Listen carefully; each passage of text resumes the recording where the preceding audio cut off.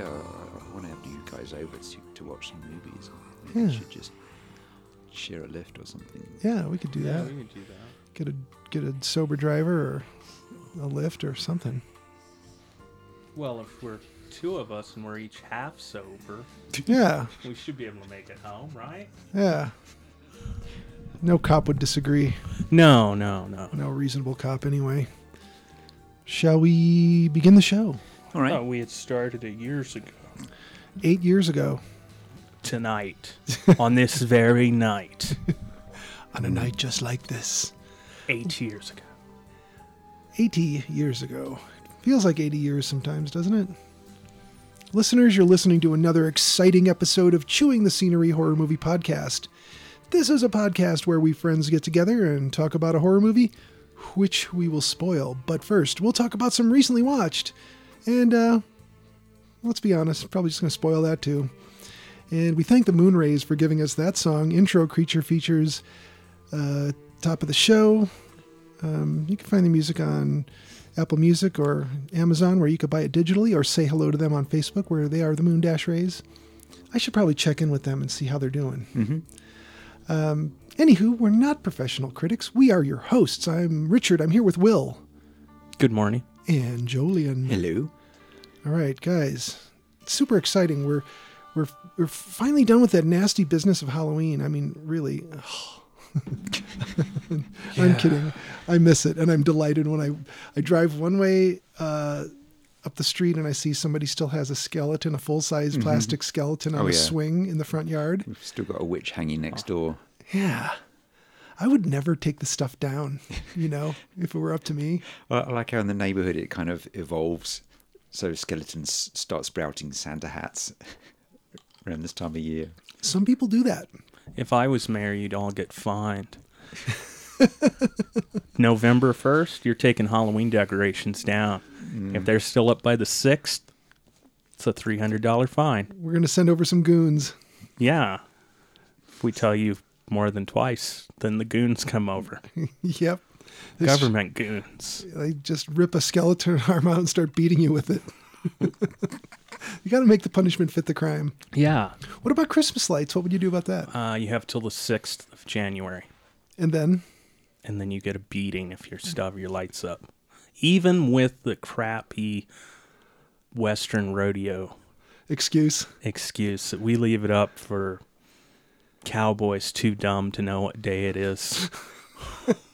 Okay, in all fairness, for listeners who don't know what the hell we're talking about, here in Denver, because the stock show, the Western stock show, goes through the 20th of January? Yeah.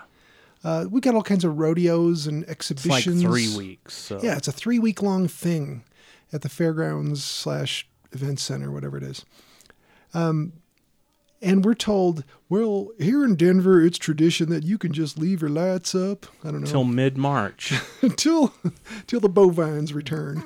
And so people just do. Just leave your lights up year-round. Okay, what do you think of this thing where like LED lights can have the control pad and just change the color?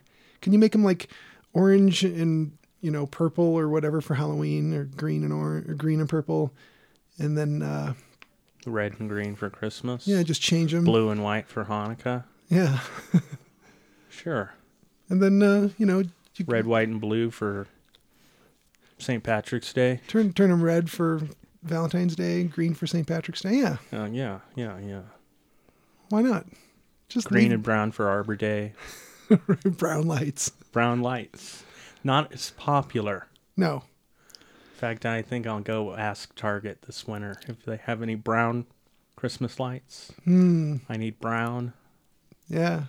When I was in college, my friend tried to buy Christmas lights for his dorm room, and he wanted all red. We must have gone through like 8, 9 packages till he got the right color red he wanted. Really? Yes. Target must have hated him. He just kept coming back like every other day. Not the right color red. It's still a little too light. Still a little too pink. What did he want out of this? He wanted a nice dark red, but I don't think any Christmas light is going to give you a real nice dark red because they're shitty lights. Yeah. Yeah, people act all surprised when their lights fail after 1 season or 2 seasons. Yeah, they're garbage. That's because you're supposed to ball them up at the end of the season and throw them in a box. It's the only way they last. Yeah. If you wind them around some sort of a spool or spindle, no. Just throw it in the trash then. It's got to be balled up, tangled. You got to take at least an hour to untangle it. Yeah. The next year. Then it works. Yeah, I agree. What the hell are we talking about? I don't know anymore. What is the show? What are we talking about tonight? A horror movie. Which one, I mean? We're going to do When Evil Lurks. All right. First. Okay. So, recently watched. Do you guys have much of a list? Yes. Yep. Have you started Noirvember? I have been watching Noirvember. Tell the listeners what that is to you. It's pretty obvious. It's I would hope. You dumb listeners. I watch film noirs from the 1st of November to the 30th. For any dumb cowboys who don't know what day it is. Yeah. And typically I try to keep the noirs between 1940 and 1960. Mm-hmm. That's the first wave, isn't it? Yeah, that's the real good stuff. There's some proto-noirs in the 30s. Sure. And there's stuff after 60. I guess that'd be neo-noir. Mm-hmm. Or mod noir before neo-noir. Yeah. There was the machine age noir. Yeah. Noir deco. Noir nouveau. There you go. So yeah, I've unfortunately did not write them all down. It looks like I did miss 2 nights because I had the worst headache I've had this year. So it's a lot of fun. I like to set aside a couple days just to have a really, really, nauseating migraine or a sinus headache where you don't want to look at the light or hear anything. I watched The Scarf first. This is a new one for me, 1951. Looked good. Fairly standard story with a goofy, no longer scientific ending, with psychology that you're like, I don't even know if that was true back then. You're playing fast and loose with the rules here. Then I watched Pick Up on South Street, which I've seen before. This is fantastic. Highly recommended. That's Sam Fuller, isn't it? Mm-hmm. Yeah.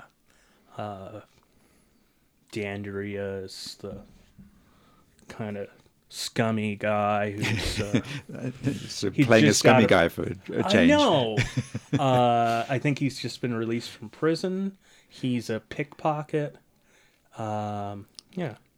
It's pretty good. So he's walking the straight and narrow after learning his lesson. Yeah. Well, no, he goes right back to pickpocketing the second he's out. Yep. Oh, geez. And he steals a woman's wallet, which has a piece of film in it that's holds some atomic secrets. So instead of you having like mobsters coming after him, they have commies coming after him. Oh. So, yeah, it's good.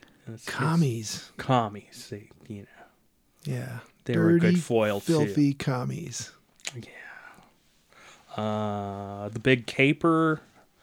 So rather than having a jar with a lot of little capers, you just buy one big caper. Yeah, it's about the size of a lime or a lemon. Ooh, it is strong. Don't eat the whole thing at once, you know. Yeah. Well, there's a TikTok challenge for that. Yeah. The big caper. Can you eat it in less than a minute? The mugger. Let me guess. He's recently released from prison. No, this one is... Goes right back to mugging. This one was more of a procedural than a straight noir. Typically in a noir, you want somebody at the end to be completely screwed over and not get what they want. Nobody gets what they want. Yeah. This one being more of a procedural was a police psychologist trying to figure out why this guy was going around mugging women and slashing their faces. You get a lot of, I don't know, psychosexual nonsense. Mm-hmm. I think it was about his mother, Oh. if I remember correctly. So it's Freudian. Yeah, you know. Mother issues seems to be popular film. Detour, I've seen this. This is a great one. Everybody loves this one. This is the ultimate unreliable narrator. You gotta love the unreliable narrator. Yeah, he's great. And his story's great. Oh no, he just fell out of the car, I swear. Hit his head on a rock. Oh, sure, I took his clothes, but mine were wet. And then I found a wallet on him, and he wasn't going to use that money, so why not? Yeah. I don't see the problem.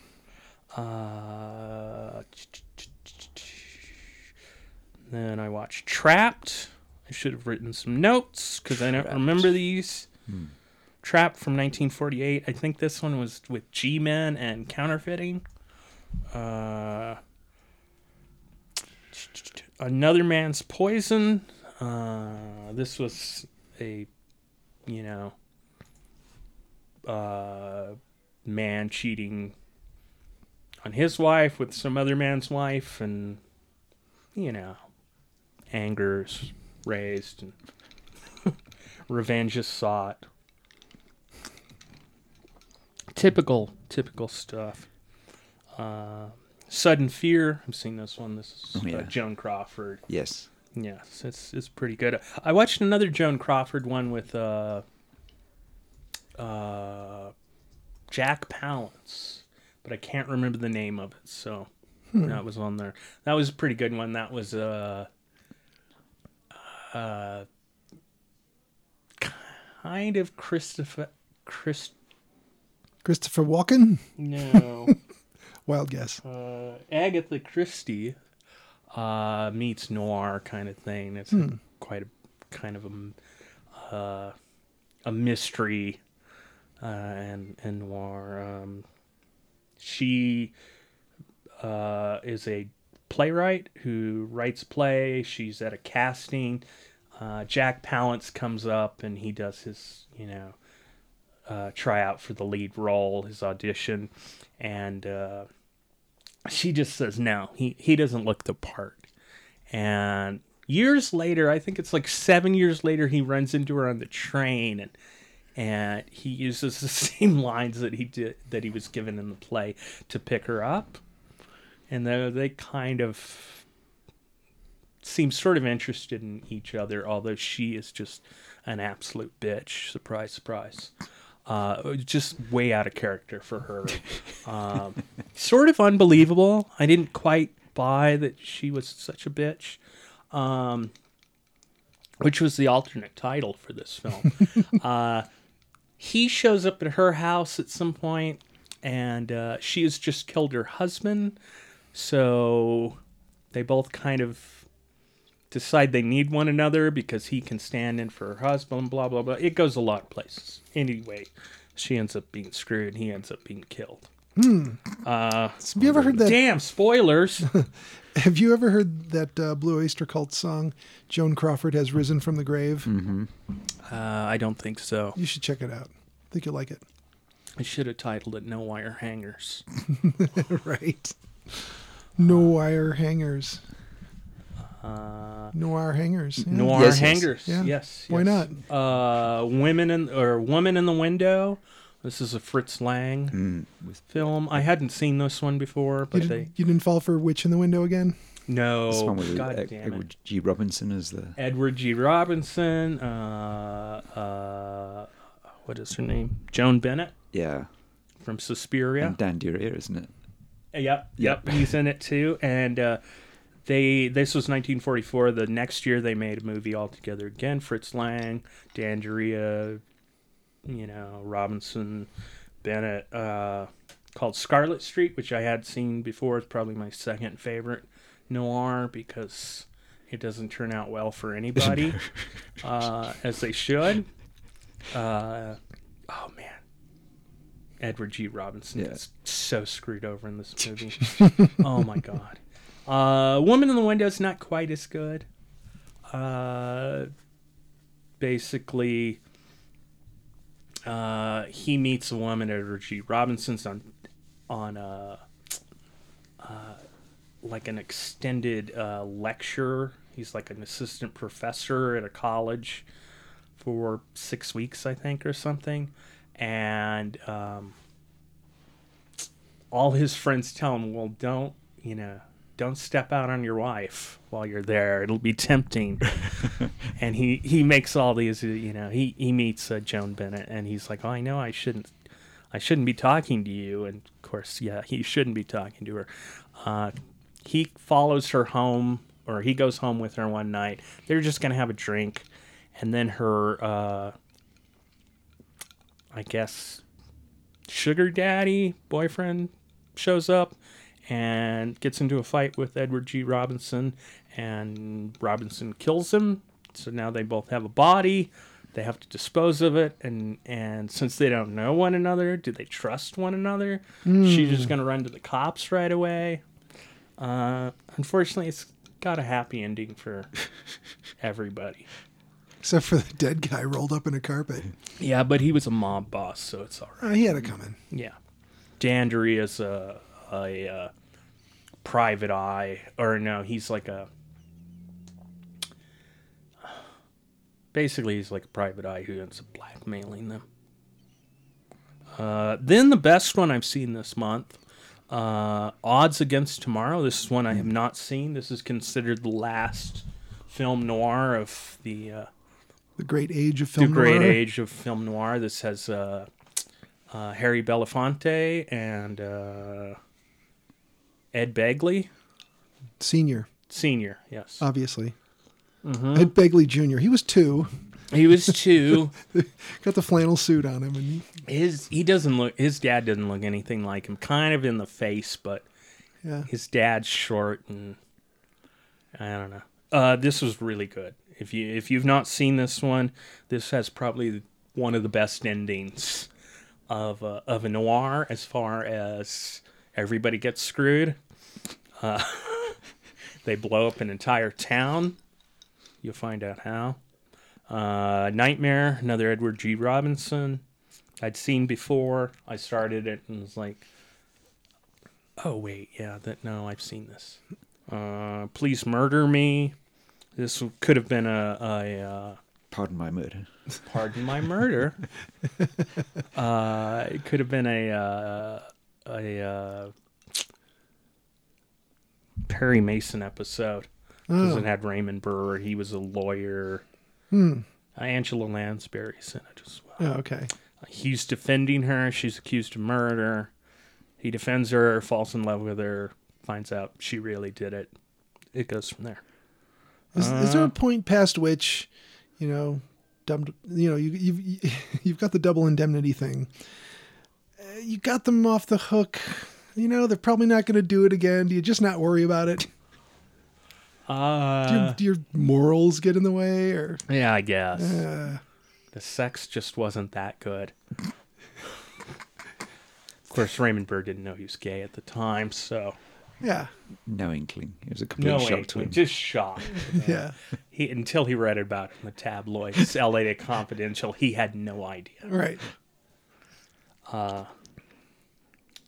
And then finally, Impact, which I've seen before. This says Don Levy. This is his first, and Brian Don Levy in it. He's pretty. I think he played the detective with the loose gun safety rules in Plan 9. Oh yeah, he's scratching his head with it and pointing at things, pointing at people, and just acting with that gun. So that's it. Wow. Other than a couple I missed, and I may have not written down a couple. I'm very happy that you're doing Noirvember. Yeah. Finally. Yeah. Not just starting it and bailing, because trailing off. I get tired of watching movies every day. Yeah. Sometimes. And then I watch some crap. Wait, was it on Tubi? No, Tubi doesn't have crap. Yeah. But Freevee. Oh, is Freevee the new Tubi? Freevee is Amazon Prime's knockoff Tubi. Yeah.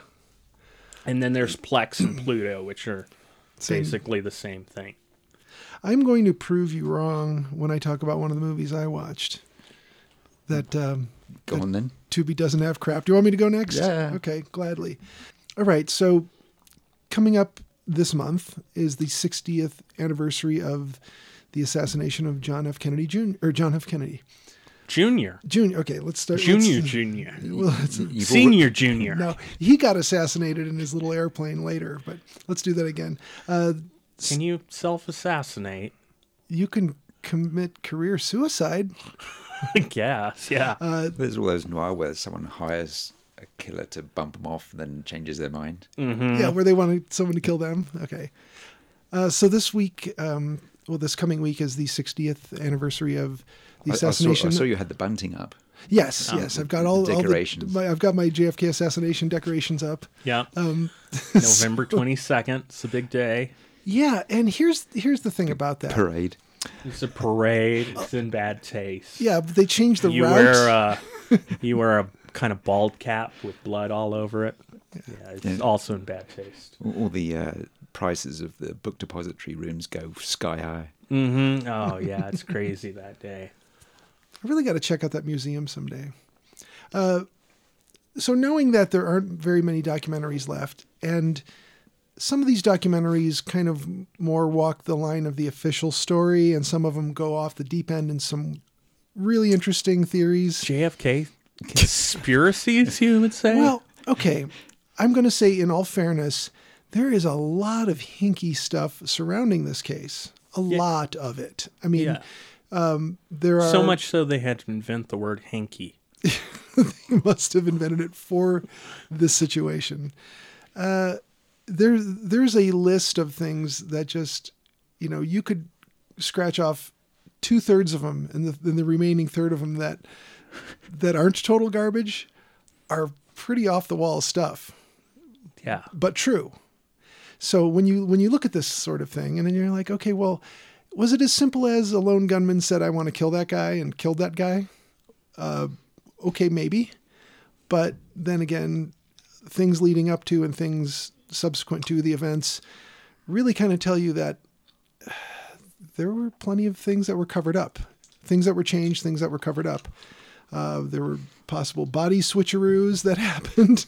Just weird shit. Like, why would they do that? Decoy. Operation Switcheroo. Yeah. It was like Weekend at Bernie's or some shit. Yeah. Anyway, so knowing that there is an abundance of stuff out there and that I've seen most of it, I was surprised that Tubi had one more that was pretty new that I hadn't seen.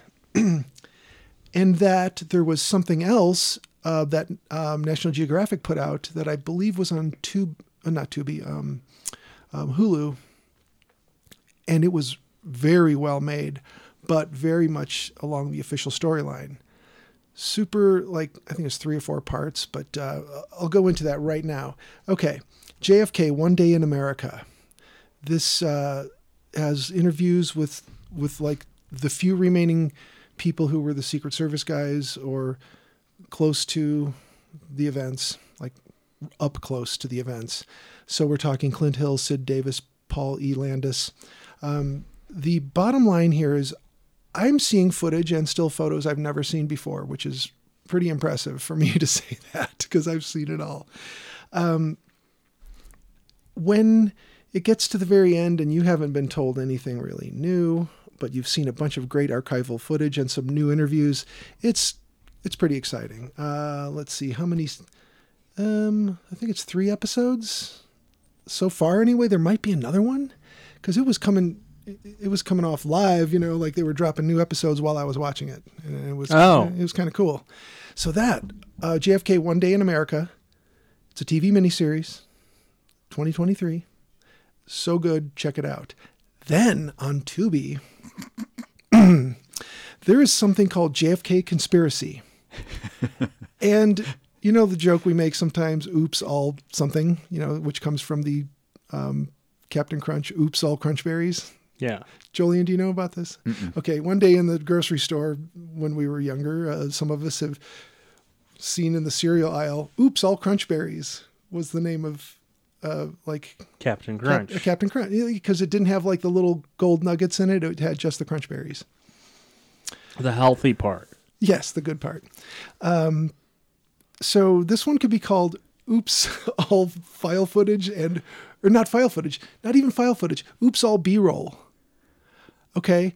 And I turned this on and I went, oh, God damn it. This is just a bunch of B-roll. There was very scant amount of anything archival that was like public domain stuff that they could use. So whenever prompted, I believe they just ran some algorithm, some computer program where when prompted, it would pluck a piece of footage that would show something resembling that. To really explain this, I would encourage anybody. Okay, so when they say, so-and-so authored a book, and then it would show somebody writing with a quill pen or typing on a typewriter. And it would say that some people met in a covert meeting, and then it would have like this stock footage of like a bunch of business people in an office with like the blinds behind them, and they're all motioning their hands around and talking. And it's just the most generic, like everything was filmed in an empty call center. And then they talk about how Officer J.D. Tippett was killed. And then they just show like a body of a guy at the bottom of a stairwell, and he's got like a flat cap and a gun, and he's just laying on his back, like someone chucked him down the stairwell. And it's like, what has that got to do with this cop? And then it would say something about agents or military, and it would show modern day agents, modern day military, doing some generic maneuvers, and it was all just like file footage and B-roll. The whole thing. And then I started noticing after a while, this boring narrator is actually AI. Sounds like the whole thing is AI. Well, wow. Yeah, I believe that all the footage was plucked via AI. And so this narrator... So you're saying that robots aren't quite up to speed on making crappy movies? They're making crappier movies than people can make. Damn it! They'll take all the jobs. They will take all the jobs. So I wanted to look up something about this. There's very little to be found, but I did find a couple user reviews on Amazon. Let me just read Always those. A good source. Yes. Amazon, where people will buy things or rent things and then write reviews about them. Okay. So obviously somebody who paid to rent this or bought it on a Blu-ray, maybe? Okay, this guy, I'll just give the first name and last initial, Ronald K. Gave it 1 star. Terrible. Computer-generated monotone voice narrates over modern-day video footage that has nothing to do with JFK or his assassination. No film footage from 1963. No interviews with witnesses or experts. No new clips. Just a low-budget, poorly produced documentary. Jeffrey A. gives it 1 star. This is the worst JFK documentary I've ever seen, which he follows by saying, that's the title line, this is the worst JFK documentary ever made. I cannot believe how bad it is. Avoid at all costs. But I say the opposite. Everybody go watch this. It is stunning. It is stunning. Like how completely divorced from what you're hearing to what they're showing you. Oh man, it's just... I was thinking maybe, the worst garbage. It would be a JFK documentary, but the reenactments were just people in normal street clothes from today. They're walking down the the parkway there in Dallas, pretending I'm in a car.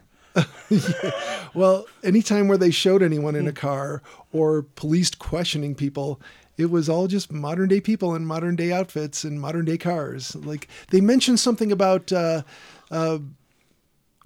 LBJ's limo ride after something, and then it shows like a wedding limo. It's like a recent model limo with a bunch of like flowers tied to it and stuff. It's like, what the hell are you? Well, LBJ used to commonly put flowers and tin cans on his limo. And then time travel. In a similar vein, I've been playing with an AI art program where I've discovered that the more detail you put in, the weirder the picture gets. So yeah. Which one are you playing with? It's called Perchance. Okay. And they have like different phototypes. So they have like cinematic, which is pretty good. And they have like a bunch of anime ones, but then they'll have like photographs from the 90s through the 20s. Or 20s through the 90s, I suppose, depending on which way you go through time. Which is fun because you pick something like, some movie, and then you put it in like their 30s, and it'll make everybody's hairstyles and the ships and the vehicles and everything that time. So, but you just start punching in weird details and non sequiturs and see what they come up with. Oh yeah, it's weird what those AI programs come up with. I paid for a subscription to one. I got the free week and then paid for a couple more weeks, but I ran out of stuff I could do. And the storage is weird because it goes out of your view past about a dozen or 15 pieces. So you have to start deleting stuff to be able to see what else is there, and then just email it to yourself if you want to keep it. Yeah. But I made evil Taylor Swift pictures, and they're cool. I mean, like, she's a satanic priestess with black robes and horns. Yes, I at some point punched in, I can't remember the celebrity now, but supervillain. And they were just coming up with great costumes for these people. Oh, that's great. It was like, I can't remember who it was. They can't get superhero costumes right. They can't get hands and feet right. No, hands are crazy. Arms are crazy. Legs are crazy. Sometimes feet or hands. Yep. At some point, I wrote something like upside down. And they made everybody's face upside down for some reason. But then they were like split at the waist. So there was another upper body connected to an upper body at the waist. Oh, and their faces were upside down. And I think they had legs for arms. Wow. There was some freaky stuff. AI is is like, kill us all. Hands, how do those work? You guys will probably be surprised to hear this, but one of the very few blind spots I have in movie history is Blazing Saddles. I've never seen it. I'd seen clips of it so often that I felt like, I kind of know what that's about. So I finally just watched it. I was a little surprised at some of the material. Some of the humor does still hold up. And of course, Gene Wilder is brilliant as always. Cleavon Little, brilliant. I mean, everyone in it was great. But yeah, it was just something I had never seen. So I watched it, and I'm glad I did. I don't know that I would need to see it very many times, but there was a spin-off TV show of Blazing Saddles. Really? It was on CBS. I think it ran 2 or 3 seasons. It was made just for a tax write-off, and nobody's seen it. Really? Yeah. Weird. Really weird. It's like, how would you like to be the star in that show? You land this role, you think you're going to be, oh, great. You get 3 seasons. It's built to fail. But nobody ever gets to see it. And just real quick, I watched, because I was prompted to it, Witchcraft, the 1964 movie. It's a British horror movie, yet Lon Chaney Jr. in his later years is in it.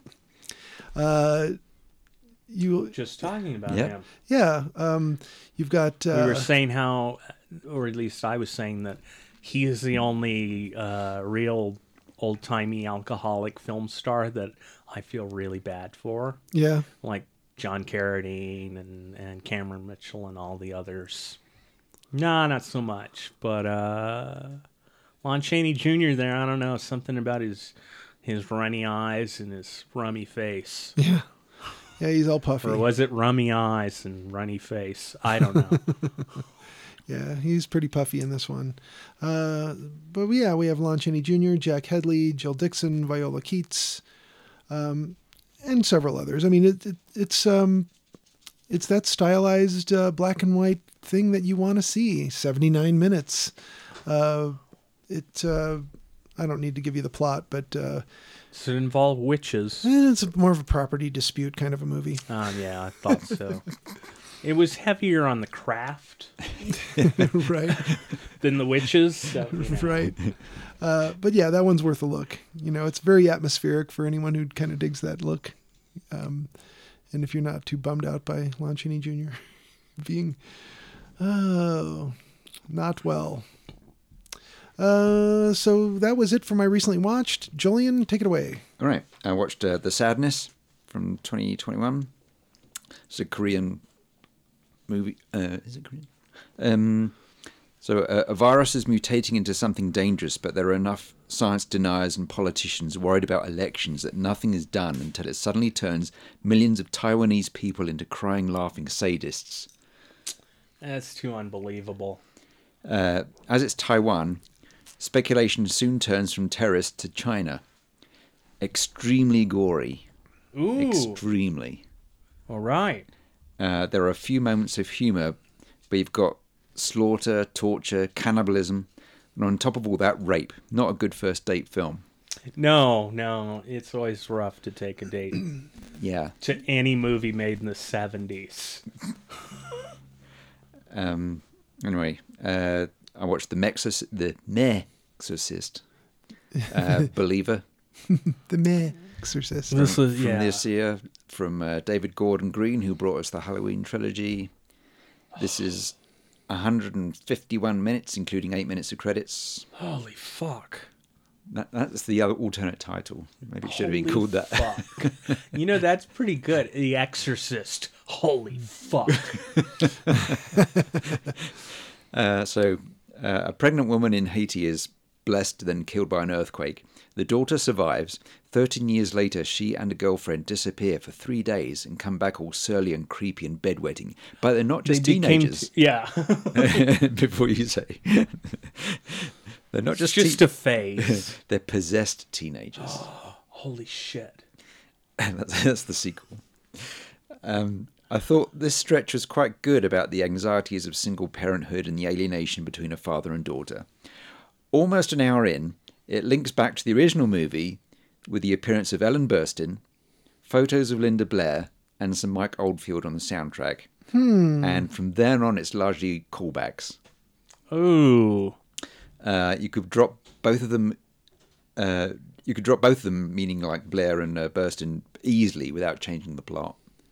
They're just in it for the trailers. Yeah. They're just trailer moments and legs. But I feel that most of this franchise has no good reason to exist either. Exorcist 3. What more do you need? Yeah, skip the rest. I mean, there were 4 of them, and 2 of them are no good. Because there was a prequel at There's some Exorcist point. the beginning. And then there's Exorcist, the first one, and Exorcist 2, Yeah. where they're Good in a soundtrack. lab. Anyway, back to the plot.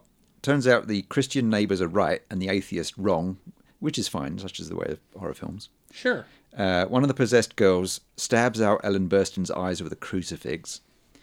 But there's Did she see that coming? But there's no problem for the neighbours to bring both girls home from the psychiatric ward. They just pick them up, bring them home. Yeah. Along with Self-checkout. Along with EEG monitors and a defibrillator. Okay. For a DIY exorcism.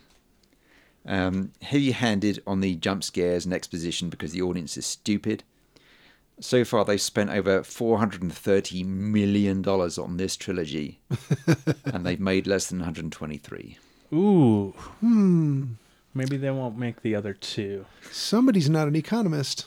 Well, they spent $400 million on the rights, Yeah. and Ellen Burstyn kept turning them down, despite them upping the pay to her, until they said they'd give money to some cause she supports. Her bank account. So this is done for all the right reasons. They drove a dump truck full of money to my house. I'm only human. If you want to do that to me, then I'll be in your next Exorcist movie. Oh, yeah. Back it up. Okay. Minutia Bromo Gaib, Easy for you to say. the man with magical powers, as I translated it, from 1981, directed by Lilik Sugio, a Teddy Perber movie where a man persecuted by a village for being ugly undergoes an ordeal of temptation by lounge music dancers and turns into a werebat with laser beam eyes. That old story? Also features wizardry, zombies, and a troglodyte. Ooh, a troglodyte. Duck- That sounds like a cookie, doesn't it? Or a candy bar? Yeah. Pick me up a troglodyte. What you're at. It's chocolate and lemon. We're back to Joan Crawford here. Dullest Stretch is where it's just another variation on Dracula, but the lounge music dancers temptation scene is gold. Loved it. Invasion of the Dead, 1973, directed by Rene Cardona Sr. Oh, yeah. I've seen this. Professor Zovek, bodybuilder, Mesoamerican scholar, Tibetan mystic, and escapologist, is consulted on the meaning of some petroglyphs which warn of elemental disaster. Sure enough, a black sphere from space lands nearby and the dead arise. Some grow facial hair and fangs. Some can still drive vehicles or even fly a helicopter. Zovek died during production, so talky scenes featuring Blue Demon and a tedious comedian fill out the time. At one point, the comic relief escapes death by impersonating the zombies. Huh. Yeah, take that. So, Yeah. what's that, 40 years before Shaun of Shaun of the Dead? Yeah. Wow. Everything's a ripoff. And here's, I don't know if it's the first Italian zombie movie, but it's a close tie. No, it's not. No, it's not, sorry. Io Zombo, Tu Zombie, Le Zombia. This came out in November 79, and Zombie 2 came out August. Sounded like you were 79. conjugating a verb there. Yeah, it is. Okay. It's directed by Nella Rosati. Italian zomcom about 4 zombies led astray by a book on how zombies behave. They have trouble ambushing victims, so they start running a hotel. It's broad, but it's quite amusing. I like when they're serving the diners but sizing them up at the same time. There's a zombie striptease and a siege in a supermarket, at which point one of them refers to Dawn of the Dead. Oh. Interesting. Yeah. So, anyway, that was all right. Blue Beetle from 2023. Ooh. It's directed by Angel Manuel Soto. Have you seen this one? No. Looks nice, and we like the family, but the story is terrible. The hero is passive for almost the entire film, and we never find out why the space scarab decides his anus is the one it needs to crawl into. You'll have to see it to understand. I think that's a pretty standard superhero origin story right What there. happened with Peter Parker, right? Yeah, a spider crawled up his ass. The Bogeyman from 2023, one of many films called The Bogeyman. The 1981 is still my favourite. But this one's and it adapts the Stephen King short story from the 1970s. And between then and now, this setup's been done to death. This one's directed by Rob Savage, who did Host, which I liked. Mm-hmm. Family has experienced trauma. Skinny monster moves in when they're weak. Family comes together and fights. The end. Wow. As per usual, and even though they all know the monster hates light, no one turns on the overheads or even thinks to use a torch. This trope flattens out the emotional experience. The trauma is referred to in dialogue. We only glimpse their pre-trauma times in a camcorder screen, so there's no contrast or dramatic shift between the light and happiness and the gloom and horror. I mean, it's not a bad movie at all. It's just familiar and not exciting. Yeah. Whiplash from 1948. Lewis Seller. Seen this one? No. Or I don't. Maybe. Okay, this has got Mike Gordon, played by Dane Clark.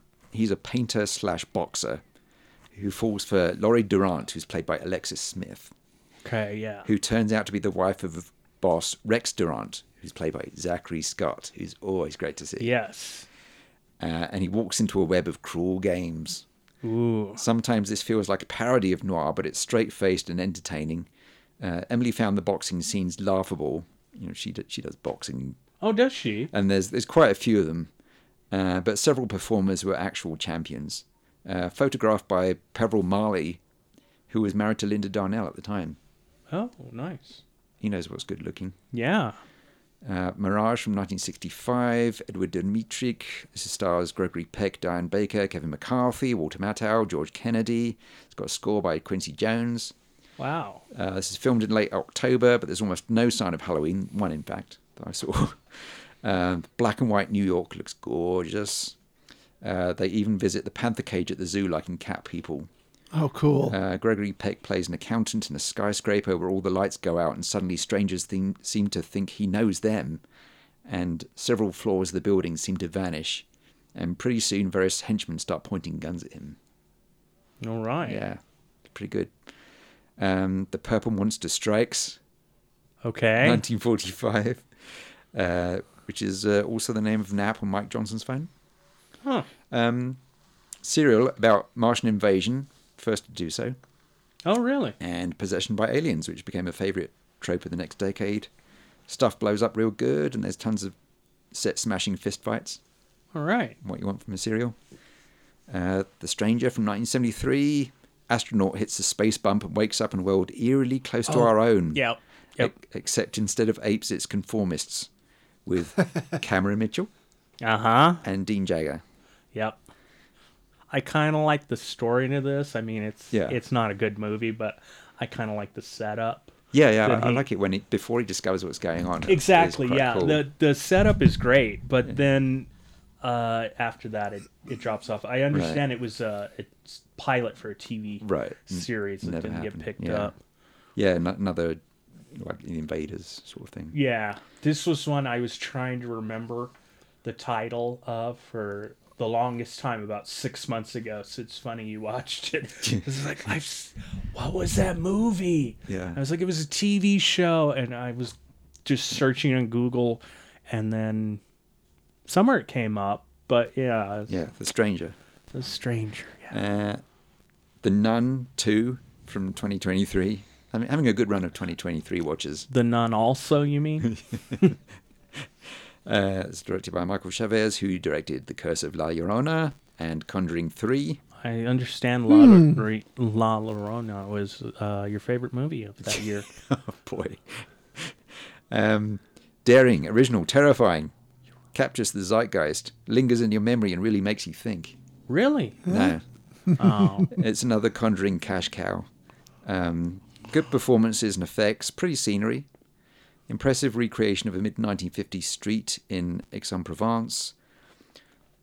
Or should I say Aix-en-Provence? Starts with a demon nun making a priest burst into flames. Then it starts with a demon nun killing a delivery girl. Then it starts with a boarding school. And then you get Sister Irene from the first movie. Now, I may have scrambled the order of these several starts because we both nodded off a couple of times. Looks like we're sticking with the boarding school thread for a while, though. None of the main characters seem to be in any immediate danger, so you can doze through most of the rest of this movie, except when the jump scares go, bleh! It wakes you up. Bagool!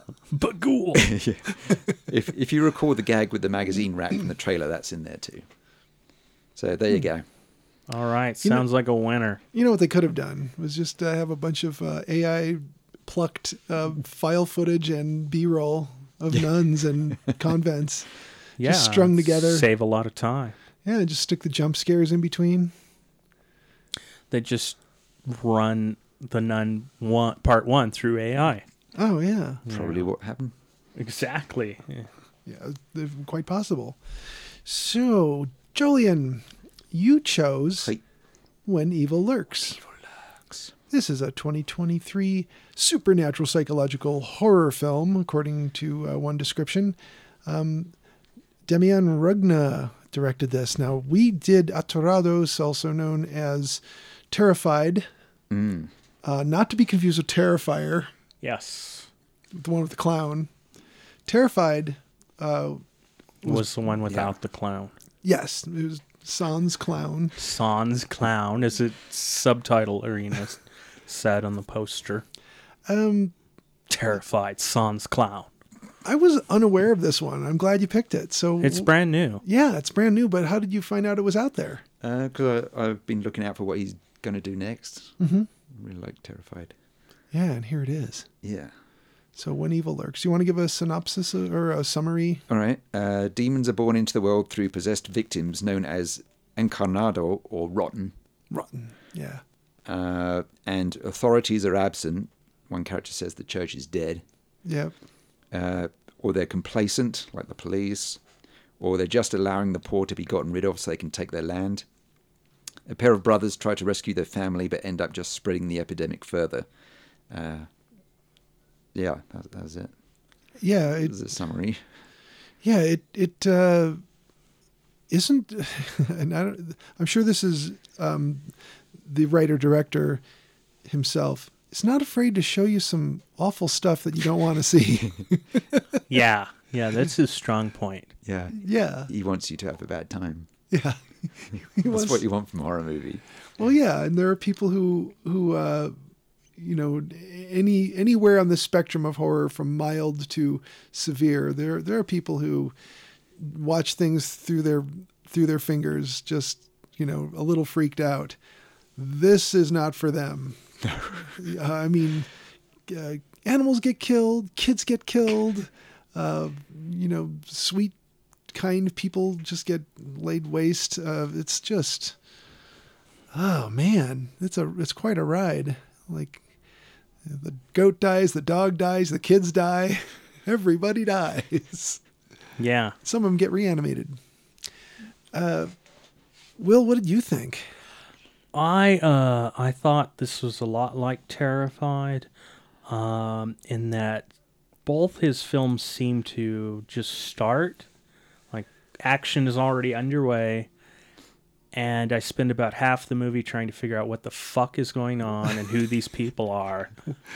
And then I realized about an hour in or so, it doesn't matter. It's nightmare logic. Just go with it. Yeah. I think because the films are so sort of grounded in the real world, even though there's things happening that aren't real, I want a more conventional story, kind of. Not that supernatural, just or not supernatural, but just a little more story setup. Like maybe we kind of get an introduction to these people and what's going on in the world. Yeah, story structure. Yeah, story structure. It doesn't need to be grounded in reality so much. Exactly. Whereas Italian films, I'm more willing to accept sort of crazy dream logic because they don't ever seem to be grounded in any real world. They always seem to be kind of a dreamy movie world anyway. Whereas this seems like, oh, this could be Argentina or yeah. But then you're confused by like, what are these rules? Why can people sometimes remember the rules but then not? Right. Yeah. What about atmosphere? He's fantastic on atmosphere. I kind of felt the same way watching this. It's like I, as the viewer, don't feel safe. Like you're in this world where nothing is safe. Everything's going wrong. And even when someone comes up with an idea of like, here's what we should go do. Here's how we should get there. Let's grab this. And then it's too late. It's already too late by the time anyone. It's always too late. Yeah.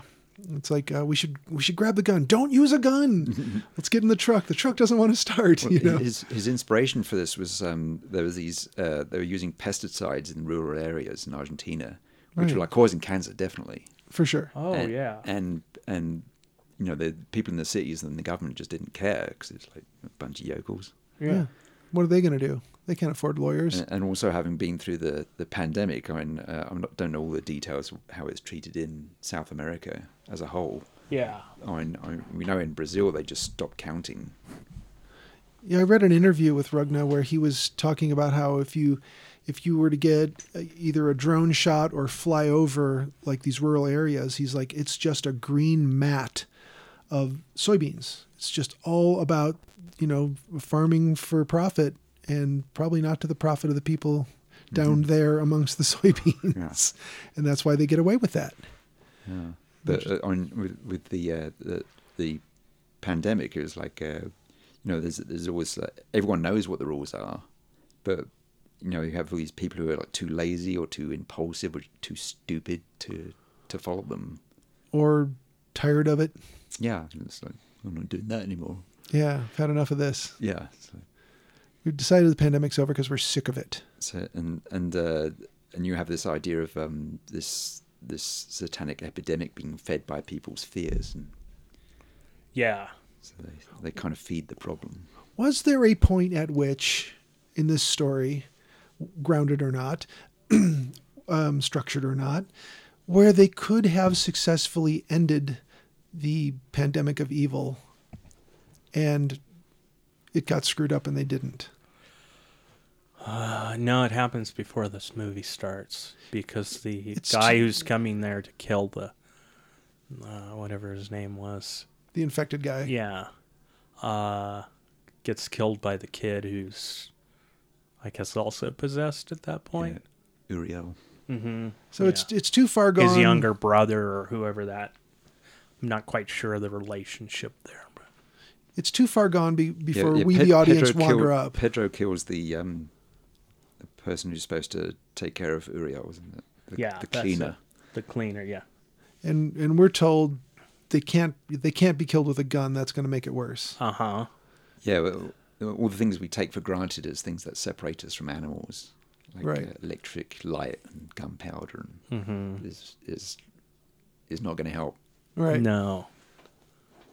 Yeah. Basically, the only way you can defeat it is not to be afraid of it, it seems. If you're not afraid of it, it just leaves you alone because it has nothing to work off of. That worked on Freddy Krueger in the first Elm Street movie. It does, yeah. Except for he comes back at the end and for several sequels. So I guess it doesn't work at all. I guess not. What were your feelings on the special effects, Will? Were you a little surprised at how far they went with it? Yeah. Because I don't remember Terrified being that... No, it's not that gory. It's not as gory. Yeah, this is pretty good as far as gore goes. It's brilliant how they you have an actual character or animal or something on screen, and then in the same shot, it's like something obviously unreal happens to them. Yeah, amazing. Just Uriel stuff. Oh, it's so disgusting. Oh yeah. Uriel is the archangel of salvation who gave man alchemy. Oh, fantastic! That's good to know. So it's kind of ironic. Yeah, our Deus Ex Machina did not work, which was really kind of interesting to me that we were shown a literal machine that was going to take care of the problem, smashed to bits, and it looked like some sort of ship's sextant. Yes. Combined with some sort of scientific device to look at the planets or, measure the tilt of different planets. It looked like something that would exist, but obviously was fictional. Or I shouldn't say obviously. Maybe it's a real thing. We see one smashed up toward the beginning of the movie. Then we see one later in the movie. It's intact. It's in its case. Okay, this is the thing. Yeah, this is going to fix it all. And we turn around and the kids have smashed it to bits. Mm-hmm. And you could use part of it as a club. Well, if God's dead and the church is dead, there's no Deus Ex Machina then. I guess so. The machine of God is just dead too. Broken, yeah. Yeah. So... Did you have any hope for the second one going to do anything, or did you kind of have a feeling, Julian, that it wasn't? I didn't know what was going to happen. That was the exciting thing. It's refreshing, isn't it, to have a movie where you have no clue? Where's this going to go? And it's going to go somewhere you don't want to see. Right. Yeah. That's like what I want in a horror movie. Yeah. Exactly. Yeah. I'm always a little afraid of what I'm going to see next. More than anything I ever see, it's the anticipation, anxiety. And this movie has a very made from scratch, independent spirit to it. I don't know if it had much backing. Yeah, nothing's high budget down there. No, I wouldn't assume. It just seems like if you've got skilled people and some good equipment, everything else is just like, everybody work your ass off. You know? That's how film should be. Should. You know? Anymore, it's like state of the art and garbage. Yeah, I mean... But this is like roll your sleeves up and make a damn movie. But genuine scares, too. Mm-hmm. Yeah. Yeah, we meet Myrta, who is going to maybe be the person to help. She's the one that has the other machine. Yeah. And she apparently was the... we have the two main characters are brothers. Apparently the brother had some affair with her long ago. Yeah, she was his teacher for something. Yeah. And I don't know if it was just regular school or what, but yeah. Sexy school. Sexy school. He's probably, what, 15, 20 years younger than her? He says that I was much younger back then. And so was she. Yeah, Yes. yeah. He wants to make sure that... We all were, weren't we? Yeah. He wants to make sure his brother knows. Come on, man. She was hot once. I know she's an old lady now, but come on, dude. But no, she was a really cool character because she didn't waver from, like, this is what we need to do. No, don't do that thing that you want to do. Don't use the gun. Don't do this. Mm-hmm. And it's like, that was no good either. Yeah, she's played by Sylvina Sabatar. Now, were any of these actors in the other movie, Terrified? Did we check that at all? I meant to. I did not. I feel like a couple of them might have been, but yeah, I didn't go there. But I really want to rewatch that one now that we've seen this.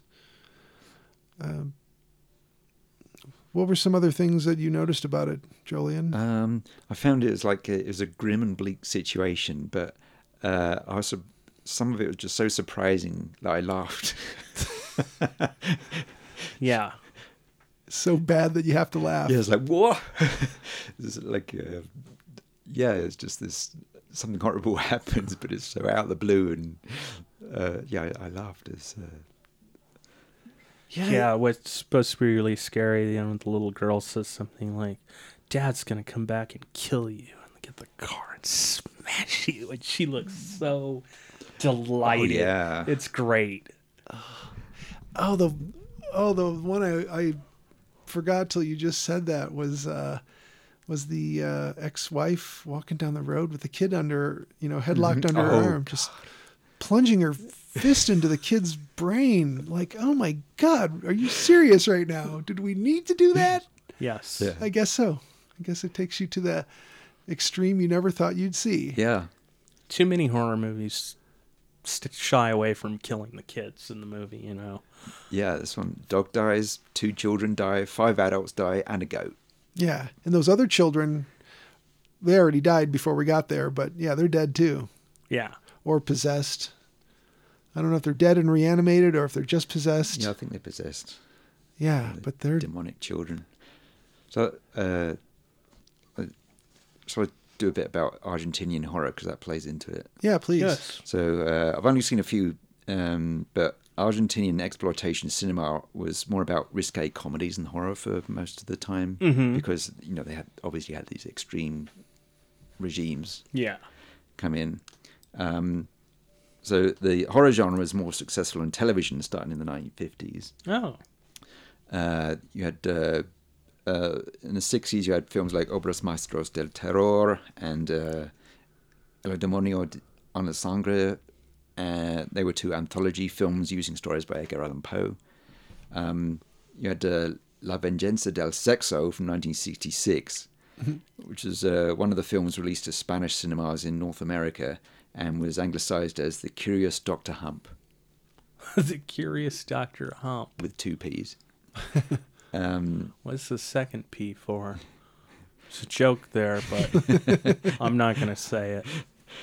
So Obras Maestros del Terror from 1960 starred Argentina's horror star Narcisco Menta, and also featured his son Narcisco Ibáñez Serrador in front of and behind the camera. Now, that Serrador went on to direct Who Can Kill a Child in Spain in 1976. So you got the Killer Kids, which resemble the school scene at the end of this movie.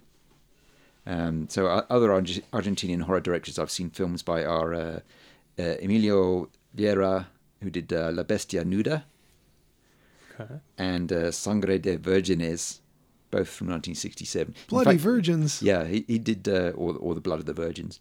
So he did like 6 films in one year. Just Damn. Exploitation films. And Leon Klimovsky, who worked with Jacinto Molina in Spain. So he did The Werewolf and the Vampire Women, for example. And Dr. Jekyll and the Werewolf. And then apart from Serrador, I felt the major Argentinian horror story influencing When Evil Lurks was this comic strip series from Argentina called Leto Nota. By Hector Germán Osterheld and Francisco Solano Lopez, where a bizarre apocalypse suddenly falls on Buenos Aires. It's got a very similar setup. Like there's something inexplicable suddenly descends on this group of people in Buenos Aires. It's a classic comic. I've not read it, but I know. Yeah. I can lend it to you if you like. Oh, cool, It's good stuff. Anyway, I thought that played into it. Cool, yeah. When we look at the filmography, Rugna has also done segments in some anthologies, which I've not seen. In 2011, he did in Cursed Bastards. He did 2 segments in that. And then more recently, Satanic Hispanics. I want to see that one. Yeah, in 2022, he did the segment called I Also Saw It. So I want to see those. But he did something in 2016, which I'm assuming is a feature called You Don't Know Who You're Talking To. Yes, I believe so. Yeah, and then 2007, he did The Last Gateway, which I know nothing about. So I'm, Well, there's no more gateways after it. I know that much. They say that, but then they just start making more Gateway movies. Ah, damn it. Yeah, Freddy Krueger at the Gateway. So he's already got a body of work. Obviously, people aren't afraid to fund him, or he's not afraid to get himself funded. Yeah, there's several Argentinian horror movies now, but it's hard to see them. Yeah, it's... I believe these kind of things, if they're difficult to find, they'll just be made more accessible, because who doesn't want your money? That's what it comes down to. Yeah, really. you just need a boutique label to pick them up. Yeah. Oh, my God. Yeah. Yeah, I'll talk about that next episode. Well, I went back and listened to a couple of, I interviewed about a year ago Rick Goldschmidt when we talked about the Mad Monster Party, and then the Rankin Bass, Will's favorite, the Rankin Bass stuff. And it's rank, all right.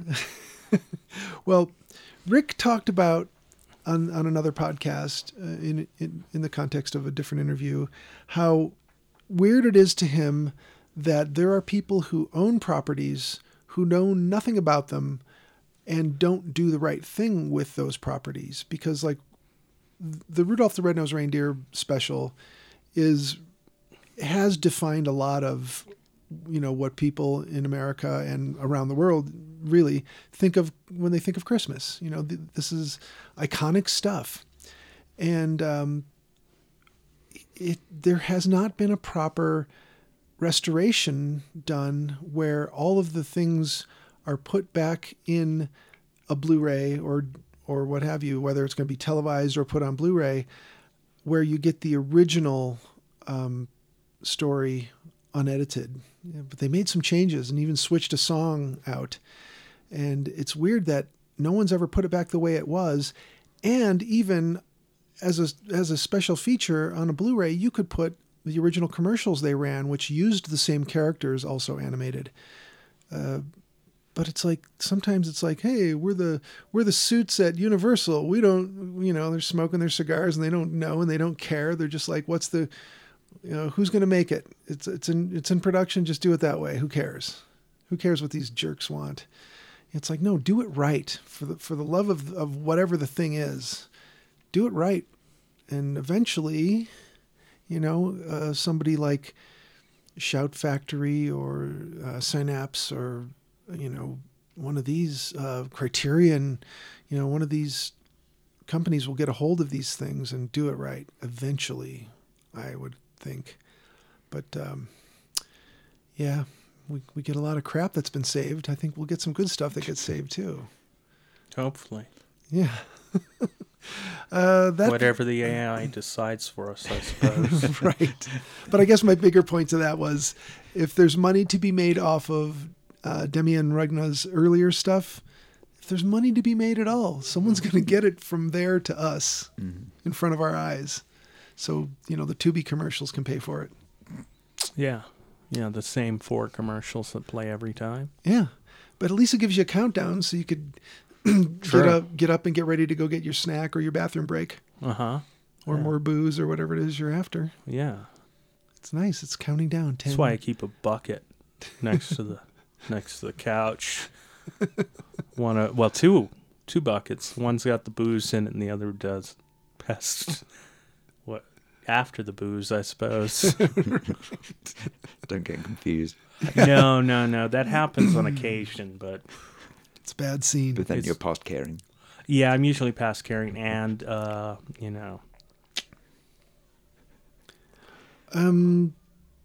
Let's see. I wanted to mention that although we don't see a budget on this, we do see a box office listed at just over $500,000 made off of this movie.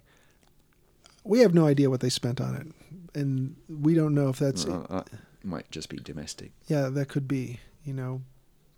But the more they put this out there, the more it'll make. So just keep putting it out there. This gets a 99 on Rotten Tomatoes. Really? Yeah, which is very interesting. Metacritic gives it a 75 out of 100 based on 14 critics who indicate it's quote-unquote generally favorable. I like to think, though, that a lot of times this isn't for you. The people who it's for are the ones who should cast their votes on these kinds of things. That being said, what do you think a non-horror fan would think of this one, Will? I think they'd be thrilled. I recommend you put this on after Thanksgiving dinner this year. Mm-hmm. Gather the whole family around and watch it. Ooh, I have a better idea. As soon as spooky season starts and you get your first pumpkin spice latte, put this movie on. Mm-hmm. Start sipping. Nana will love it. Yeah. She likes the gory ones. Yeah, we're gonna watch. We're gonna watch Hocus Pocus, and then we're gonna watch When Evil Lurks. Hocus Pocus : When Evil Lurks. Yeah, I think Hocus Pocus is actually a scarier movie than this, though. I know which one I'd rather watch on a loop. Right. This one only had, bloated, rotten bodies. The other one had Bette Midler. Man. And Sarah Jessica, whatever. Parker. You brought her. You Parker. So, Jolien, what do you think? What do you think the Gorehounds are going to think of this one? Is it too much story for them? A little bit. I kind of wish it kept getting crazier. It kind of gets more like regular in the second half. Yes. Compared to the first half, anyway. Yeah. At some point, it seems like they peak with the nuttiness, and then they just plateau with that. And I really wish that movies would proofread their subtitles, because they were so off. Yeah. I've run into that a lot. Yeah, I think AI is running some of that now. Yeah, it's not as bad as the auto subtitles that come up on YouTube. Oh, Jesus, yeah. Those are terrible. They're so bad. Where they're just listening with the computer. Yeah. Not cool. Yeah, I noticed lots of misspellings or hominins or Yeah. Sometimes it just wouldn't make sense. And, the hominins. You're like, no, and you can clearly hear it, and you're like, do you not? How could Is you? English just not your no first one language? speaks Spanish in this country. Yeah, Yeah. yeah. That too. Speaking foreign language. They said at the bottom, Right. and then they cover up the actual subtitles. I love that. Yeah, it's like on TCM sometimes, like there's a movie set in Japan and it says speaking foreign language. Well, I wonder what that language could be. English. And the worst Korean. ones when they're showing westerns and you have like some tribe is talking and it says speaking foreign language. Really, the other people are speaking the foreign language. Yeah. Well, this gives us, again, and I like to say this, this is the new guard. The torch has been passed. These new writer-directors or just writers or just directors, these folks who are in the game now are giving us something to look forward to, something to hope for. Mm-hmm. Like every time this guy puts something out, I'm going to brace myself a little more. Yeah, I'd call this movie hopeful.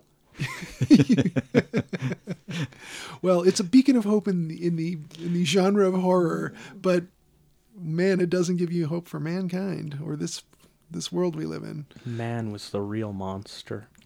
Man was the real monster all along. Yeah. But every time we get something, I mean, like right now, we're like, oh man, this guy's probably not going to have something out for a year and a half, maybe 2 years. But then he should do 6 movies a year, which was a slow year for Roger Corman. Right? Because it was like 6 movies a week.